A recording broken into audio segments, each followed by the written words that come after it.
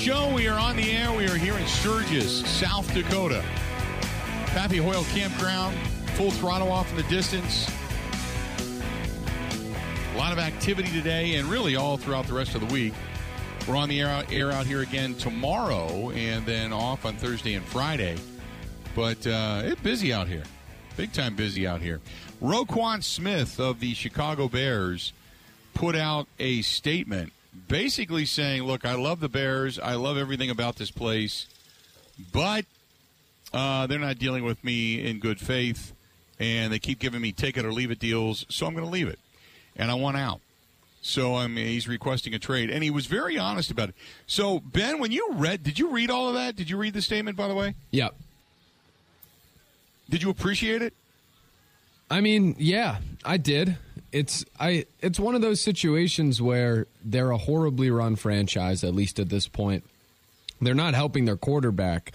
I tend to take his side because we've seen the history, right, of how their front office has managed the team. So I appreciated that he put it out there because usually if you just see a player wants a trade, it could be so many different things.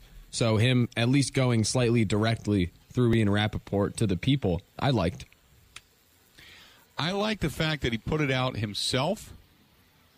Now, I don't know if he wrote it, but if you've ever met Roquan Smith and talked to him and listened to him, he's actually a pretty smart guy. This sounds like this sounds like there's feeling in it. Not just a PR statement. I mean, I could be wrong. Who knows? But it sounds like he's putting his heart and soul into this thing, saying, hey, look, I hope you understand this, but I don't want to be here. They don't want to talk to me. They're not dealing with me. I'm at my wit's end, so I'm just requesting a trade, and I think you deserve an explanation as to why. I think it's a brilliant move. It's very genuine. It's very honest. Obviously, we take a little bit of a smile to it because it affects the Bears in a very negative light. And anytime that happens, we tend to enjoy it as Packers fans. But yeah, I think to say I wanted to be a Bear for my entire career and to say, I haven't had a chance to talk to the McCaskey family. Maybe they can salvage this. That's kind of a backhanded plea to say, hey, if you want to keep me around, maybe you should come down out of the ivory tower and make this happen. But beyond that, no, it's pretty much a done deal where Roquan Smith just doesn't want to be there anymore. So they don't have harmony right now, if you will, down in Chicago, and they're still trying to piece together. And give it back. There you go. I don't know how they're going to do it, but okay. Take that North. Take it. Maybe just the word the North, but beyond that, I don't think you're going to win the division anytime soon. And we already stated that the argument was to be made. They ranked the offensive line of the Chicago Bears 32nd. And when the question popped up that said, why did you rank them 32nd? What put them down there so far? And the answer was, well, because there's only 32 teams and we couldn't make them 33rd, which also made me smile a little bit. But Roquan Smith demanding a trade from the Chicago Bears. I had a question here. Excuse me. More of a statement, actually, from Casey. He said, the Big Ten loaded in overhype. They are still light years behind the SEC. They're better than the other conferences, so it's not terrible, but I'm sick of the Big Ten. So good as they hit competition, they get destroyed. Or they're so good, and then they hit competition, and then they get destroyed. Earn it, then pat yourself on the back. First of all, they're only patting themselves on the back not because they won anything, but because they're getting paid. So there's a difference. Nobody's claiming that they're the champions. What they're claiming is that we've got $1.25 billion, and they have the right to do that. But secondly, when you look at the history, the SEC it's a really staunch conference. So is the Big Ten. But both conferences are loaded at the top. If you take away Ohio State, you take away Alabama, things really begin to kind of even out. So you can say as much as you want about SEC and Big Ten and start to argue on both sides, but in the grand scheme of things, when you look at this, the SEC holds an 89-62-2 advantage against the Big Ten. Now, in bowl games, the SEC 51-30. The two most high-profile games the conferences have played were back 2006, 2007, really, in the national championship game. Ohio State took back-to-back blowout losses, Florida State and FSU. But in the grand scheme of things, when you start to look at the SEC and the Big Ten, they've the SEC has been dominated because of Alabama and Nick Saban, and rightfully so. It's a hell of a program, man. A hell of a program. And the Ohio State has bolstered and buoyed the Big Ten for a long period of time. But you remove those two teams, and things become quite even. So to kind of in a backhanded way say that, the Big Ten's really not there. No, you're only as good as how deep you are. Remember that. It's not just about the team that wins at the top. It's about the teams that win all the way through the base and the bottom. And they've been pretty good in that sense. 877-867-1670. You can hit us up. This is, John says, as much butt kissing that the GM in Chicago has gotten. He's been having a miserable start. Upstart staff and players, questionable moves, clearly a lack of trust in the field as well. Butt kissing from the media. I think what they're doing is they're giving them you can't argue results because you don't have any. They had an off season, if you will, the Bears did, of police blotter stuff. They had an off season of guys that are not content with being there. They've had an off season, obviously, of change, installing a new regime. That's gonna happen. I don't knock them for that. I really don't. I don't knock the Bears because they're going through change. It takes a while to make change happen and to instill all of that. When the results begin to become critical is when you're getting wins and losses, and whether or not they're ugly wins and losses, and the reason you're going through wins and losses. If you're going through wins and losses because the previous regime did not draft enough players, enough help, enough quality guys to make you a good football team, well, that's on them. That's not on you. You can only do so much with what you've got to work with, okay? But if you've got a team that's losing games because of stupidity, mental ineptness, what have you, well, then you're looking at, from the top down, from the general manager to the head coach to the assistant coaches, the coordinators, then you're looking at more of a mental thing, and that falls then on the coaching staff and the front office and all of that, all the above. So I think right now the reason you want to call it butt kissing, if you will, it's more so that you don't have the results yet. So all you have to go on is what they've done. It's not necessarily. I mean, this is obviously not a good look for them, for what Roquan Smith wants, to say, I want out. They're not dealing in good faith. They're not talking to me. They don't value me, which at some point you're expecting management. You're going to get some kind of a press conference with the head coach today, tomorrow, what have you, where he's going to have to address that. But now you got to wait for the general manager to address it as well, because the head coach is going to say, look, I don't get involved in negotiations. I know I value Roquan Smith, and that's the positive, proper thing to say. But the reason they're getting the butt kissing right now is because they don't have results. 877-867-1670, 877-867-1670. Darren says last year the Big Ten and SEC were 3-3 against each other in football. So, not destroyed. There you go. Just an FYI. Since the conferences started, here's the problem. You can go back to when conferences start. Yeah, you can look at that. You can look at the dominance of Bear Bryant. You can look at the dominance of Woody Hayes. You can look at the dominance of Bo Schembechler. You can look at the dominance of Earl Bruce. You can go to Nick Saban. You can look at all the different coaches that have gone through and been top programs. But again, I don't necessarily look at just the top program. I look at the depth of if you're comparing conferences. Otherwise, compare teams. Don't be a dumbass. Compare the teams. If you want to say Alabama versus other teams, okay, Nick Saban's been dominant. If you want to look conference to conference, then you don't just talk about the championships or about the teams that have won. What you talk about is top to bottom, head to head, what the record is going against one another. The SEC's been more dominant. I'll give you that. But in recent history, it's been more even. Not just the high-profile games, which is what you tend to go to. That's fine if that's what you want to do, but then talk about teams, don't talk about conferences. You know what I'm saying? 877-867-1670. Hit us up. You feel free to go ahead and do so again. 877-867-1670. This one's from our buddy Mark. Mark says, "Hey Bill, great show. Love the views out there in Sturgis. Kind of a little cold here back in Milwaukee." He says, "What do you think of the Brewers coming up tonight? Do they come out with hair on fire, or do you think they come out and lay down and the season continues to be frittered away?" That's from Mark, listening to us in Milwaukee. I gotta think, and this is just me, okay? I gotta think.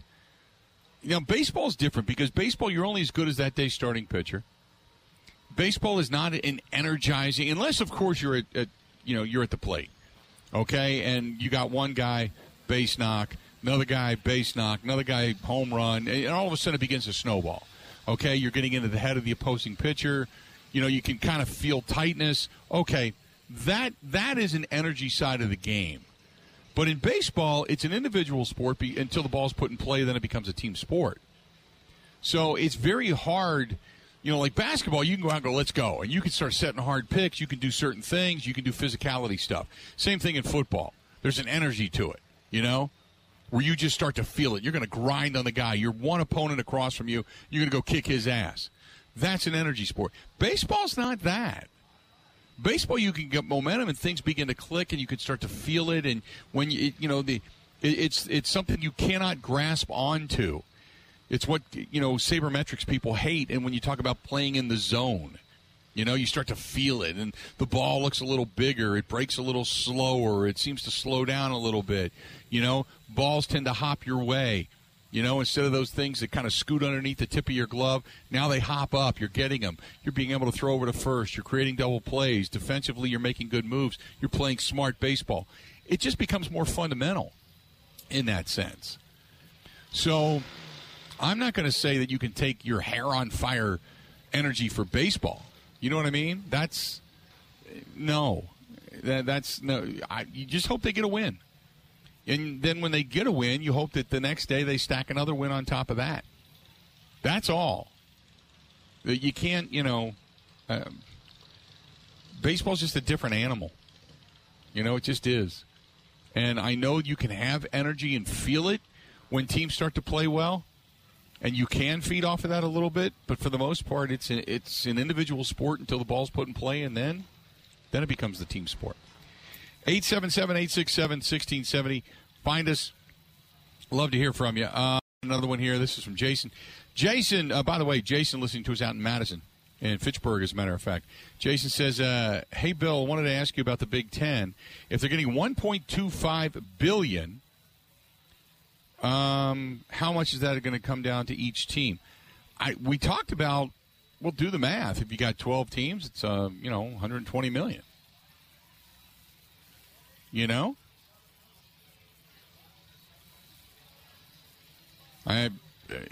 got 14 teams. You break it down a little bit less for per team. But, I don't know what the actual check is going to be.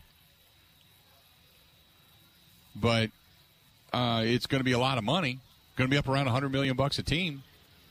Not a bad way to go. Which is a lot more than a lot of the two conferences that are going to be the moneymakers are the SEC and the Big Ten. That's it. And now, your follow-up question is, so what portion of that money then gets put aside for stadium renovation, for academics, and for other things within the UW system? I don't know how they allocate that money. Now, first of all, when it comes to the athletic side of things, it goes to the athletic department. That's not academics. What the academics, as far as I understand, I could be wrong on this. Ben, you correct me if I'm wrong. Maybe you've done more on this than I have. But when you get that check cut to you from the Big Ten, that goes back to the athletic department, of which then it's reinvested back in to all the sports, not just football, but all the sports. So the football is the lion's share, but all the sports benefit, whether it's through facilities, uniforms, travel, whatever it happens to be. Whatever it costs you to run your athletic department, that money gets put back into the athletic department, and then additional money gets set aside for future projects. Correct me if I'm wrong, Ben, right? Yeah, correct. On travel and, stadium renovation, all that stuff. So, and then you get to go play games and specialty things like the game at American Family Field, and floors and courts are going to be built for that, and traveling over to France for European preseason basketball and such, and all of that then begins to trickle in as far as what you can do with your athletic department. I don't think any of that money goes to academia. The one thing that you can say regarding academics is that it's the recognition, the bombardment of Wisconsin, Ohio State, Michigan State, Penn State, that people are witnessing. So prospective students that are sitting in high school, that are sitting in grade school, they grow up a Badger fan living in Texas, or they grow up a Badger fan right here in the backyard. Rather than going to Michigan or Ohio State or someplace else, they want to stay in Wisconsin. So it's your prevalence that makes people want to go to those particular schools. The more you see them, the more you witness them, the more you understand them, and that then opens up your mind to at least entertain the thought of going to that particular school for whatever it is, your field of study would be. That's the way I've always understood it. I could be a little bit off on that, but I think that that's pretty much the way it is. Let's do this. We're going to go ahead and take a quick break. Stay tuned. Stay tuned. We got a lot more of the Bill Michaels Show live out here in Sturgis, South Dakota. We'll be back after. Covering Wisconsin sports like a blanket. This is the Bill Michaels Show on the Wisconsin Sports Zone Radio Network.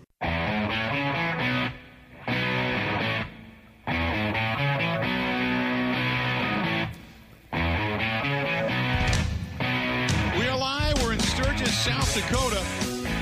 Coming up tomorrow, Bill Davidson of Harley and Davidson, young man under Willie G, going to be inducted into the Motorcycle Hall of Fame. Jackal, their 30th anniversary show coming up on Thursday night. Friday night, we're all going to be paying attention to the Packers and the 49ers as they kick off the preseason. Good stuff there. We now go back to Green Bay, and we talk to our friend, the voice of the Green Bay Packers, Wayne Larravee's on the line. Wayne, how you doing, pal? Good. How you doing, Bill? Where are you at?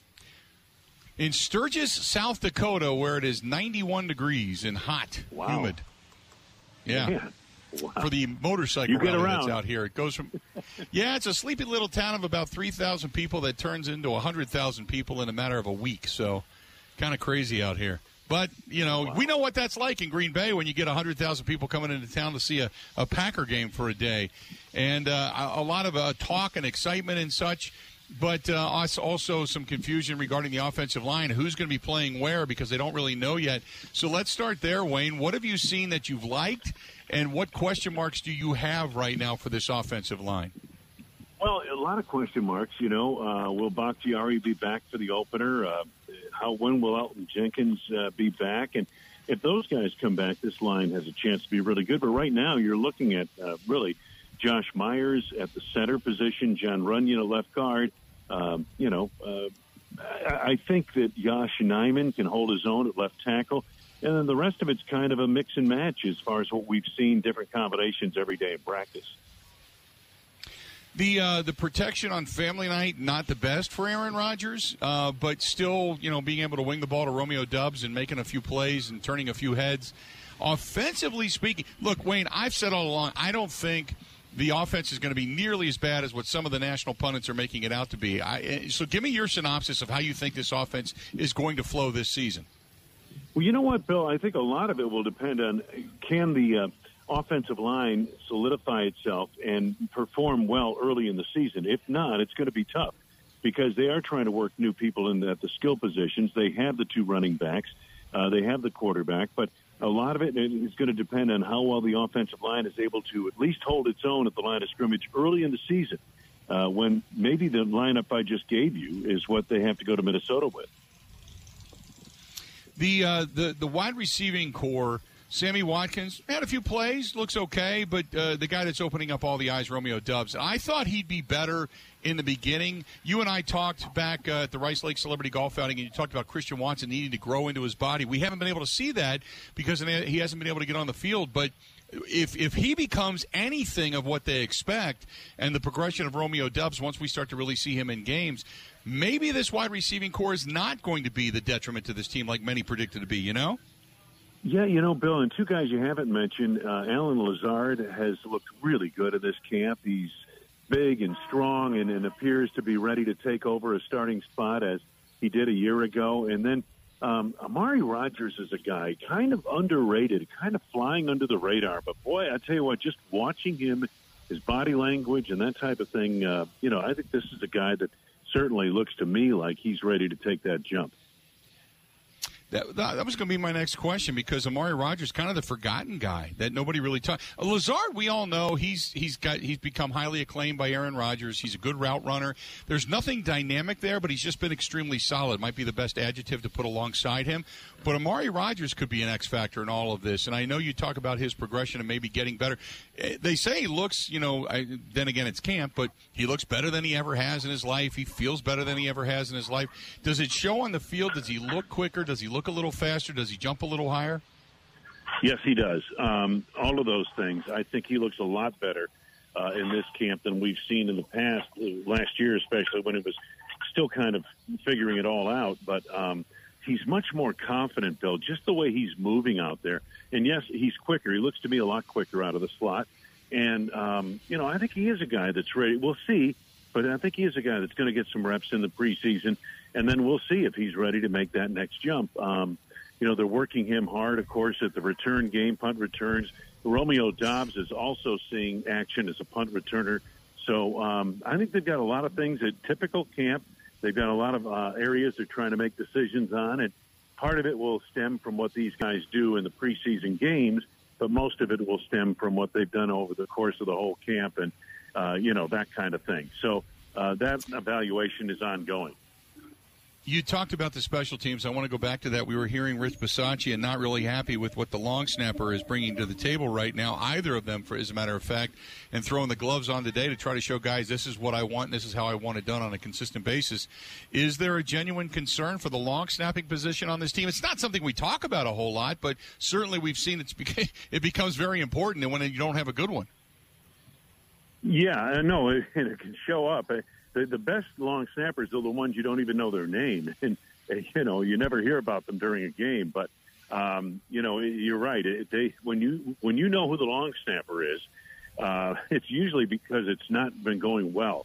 But I think it'll be interesting to see this. Jack Coco is a very he's arrived here kind of in a circuitous route. He really didn't snap for punts through college. He was a tight end last year at Georgia Tech, and they're giving him a chance, and he's run out there with the first unit on a number of occasions the first couple of weeks of camp. So I think they're trying to see what they've got there, and maybe he can do the job. Who knows? Stephen Wirtel, they know what they have there, and you have to understand with specialists and special teams, they're looking at everybody around the league. So, somebody could come loose that they like, and maybe they give them a shot. But it'll be interesting to see how that all plays out. But that's, at the moment, that's a position of question that I think will help sort itself out once we get to these preseason games. Really, since maybe Randall Cobb, Allen Rossum, I go back to those guys, they were consistent returners. Is this team... Do they have a consistent returner on this team, Wayne, that you've seen, or is this again going to be just we're going to trials and tribulations all throughout the season? Well, it's going to be, like I said, we just talked about him, but I think, Amari Rogers could solve that problem on his own. If not, Romeo Doubs is a guy they're going to look at those positions, both punt and kick returner. So I think those are the guys that you look to that might get a shot. Rico Gafford is another guy who could bring a dynamic dimension to the return game. But the problem is he going to make the team? And so, all of this stuff is to be hashed out. And much of it, when you talk about these preseason games, I mean, obviously it's not about starting unit guys. This is about the guys who are going to make up that bottom third of the roster. And they're going to have to play a big role based on where they are with special teams and some of the backup positions on offense and defense.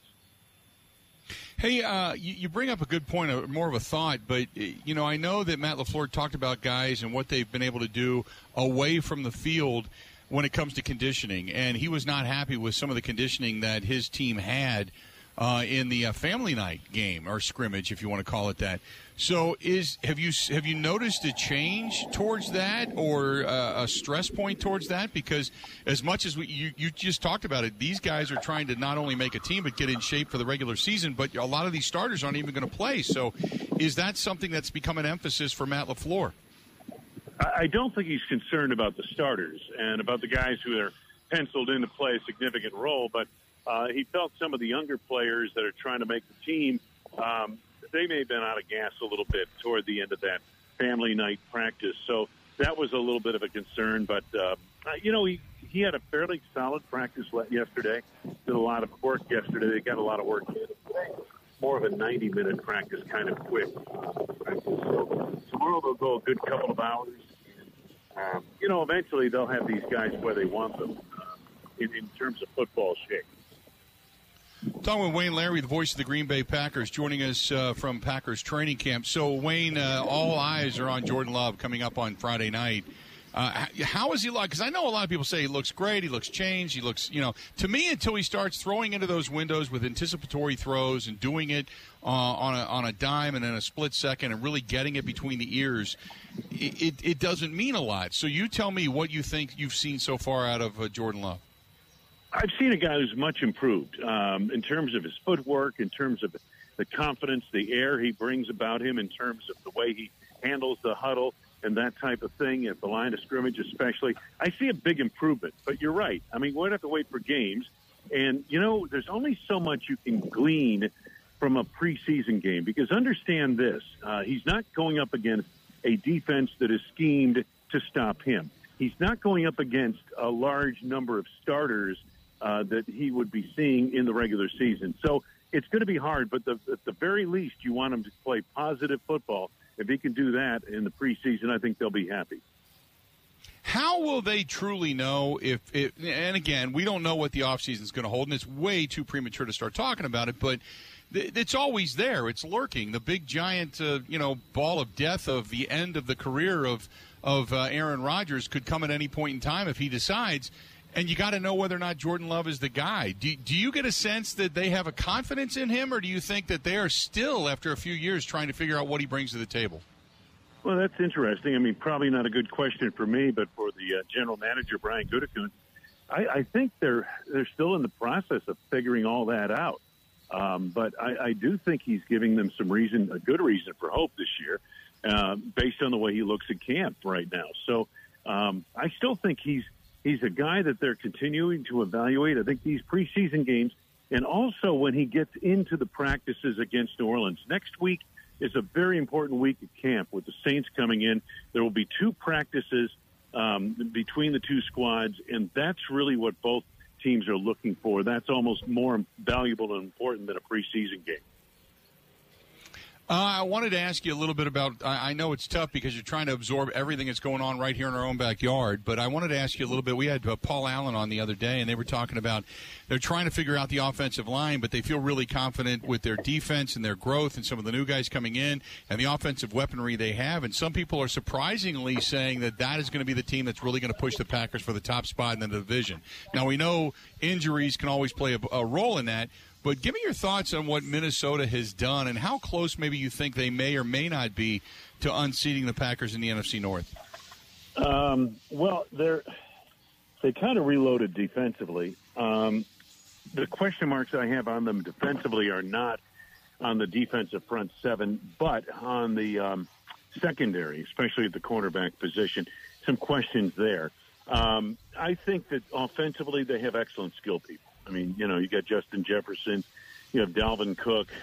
Kirk Cousins puts big numbers on the board of the regular season, regardless of what he does in the postseason. But so they're the team. Yeah, I mean, on paper, Bill, at the start of the season, they're the team people are figuring is going to push the Packers in this division. And I don't think there's any doubt about that. But the team I keep hearing about a little bit as I did my research in the last month or so, the Detroit Lions could be a lot better than people are thinking. And, there's always 2 or 3 teams that come to a season that nobody's talking about, and they have a terrific year. I'm not saying that's going to be Detroit, but they certainly have that feel, that look about them in Dan Campbell's second year. Hey, real quick before I let you go, the train wreck that is right now going on down in Chicago, Roquan Smith publicly calling out the front office. They've had their problems in Chicago, and I don't necessarily think they're going to put any pressure on the Packers, but give me your thoughts on the Bears and the direction they're heading right now. Yeah, you would have liked to have seen them do a little bit more, at least on the offensive line and the offseason and free agency around that young quarterback. I think he's going to get really good tutelage from Luke Getsy down there, and I think that's going to help Justin Fields a lot. But they don't have a lot around him, and they are in transition, and they're kind of where Detroit was about a year ago. So I don't have a good feel that they're going to put any meaningful pressure on the Packers in this division. Roquan Smith's their best player, and they know that, and they'll get something done with him because they have to. He's the next great middle linebacker in their defense, and that's what Chicago is known for. Yep, no doubt. Wayne, great stuff. Get back to a training camp. We always appreciate your time, and I'll talk to you again soon, okay? All right, sounds good, Bill. Have a great call Friday night. There you go. The voice of the Green Bay Packers, Wayne Larrivee, joining us for a couple of minutes, and always appreciate his time. Up there at Packers training camp. We're out here in South Dakota, but we make it work. Good stuff. Thanks to him for joining us for a few and giving us his thoughts as the Green Bay Packers go, so to speak.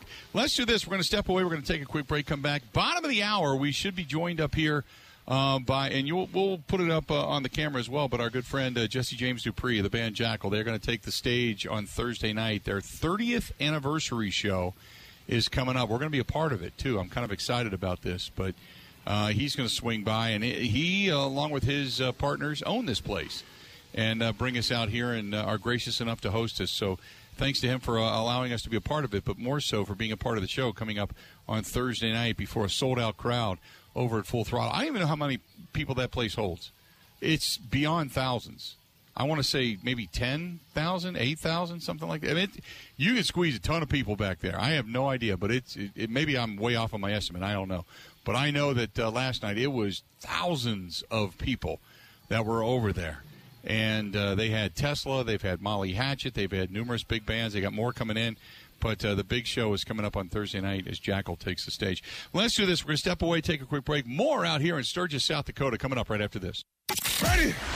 This is the Bill Michaels Show on the Wisconsin Sports Zone Radio Network. The Bill Michaels Show podcast. Listen, rate, subscribe.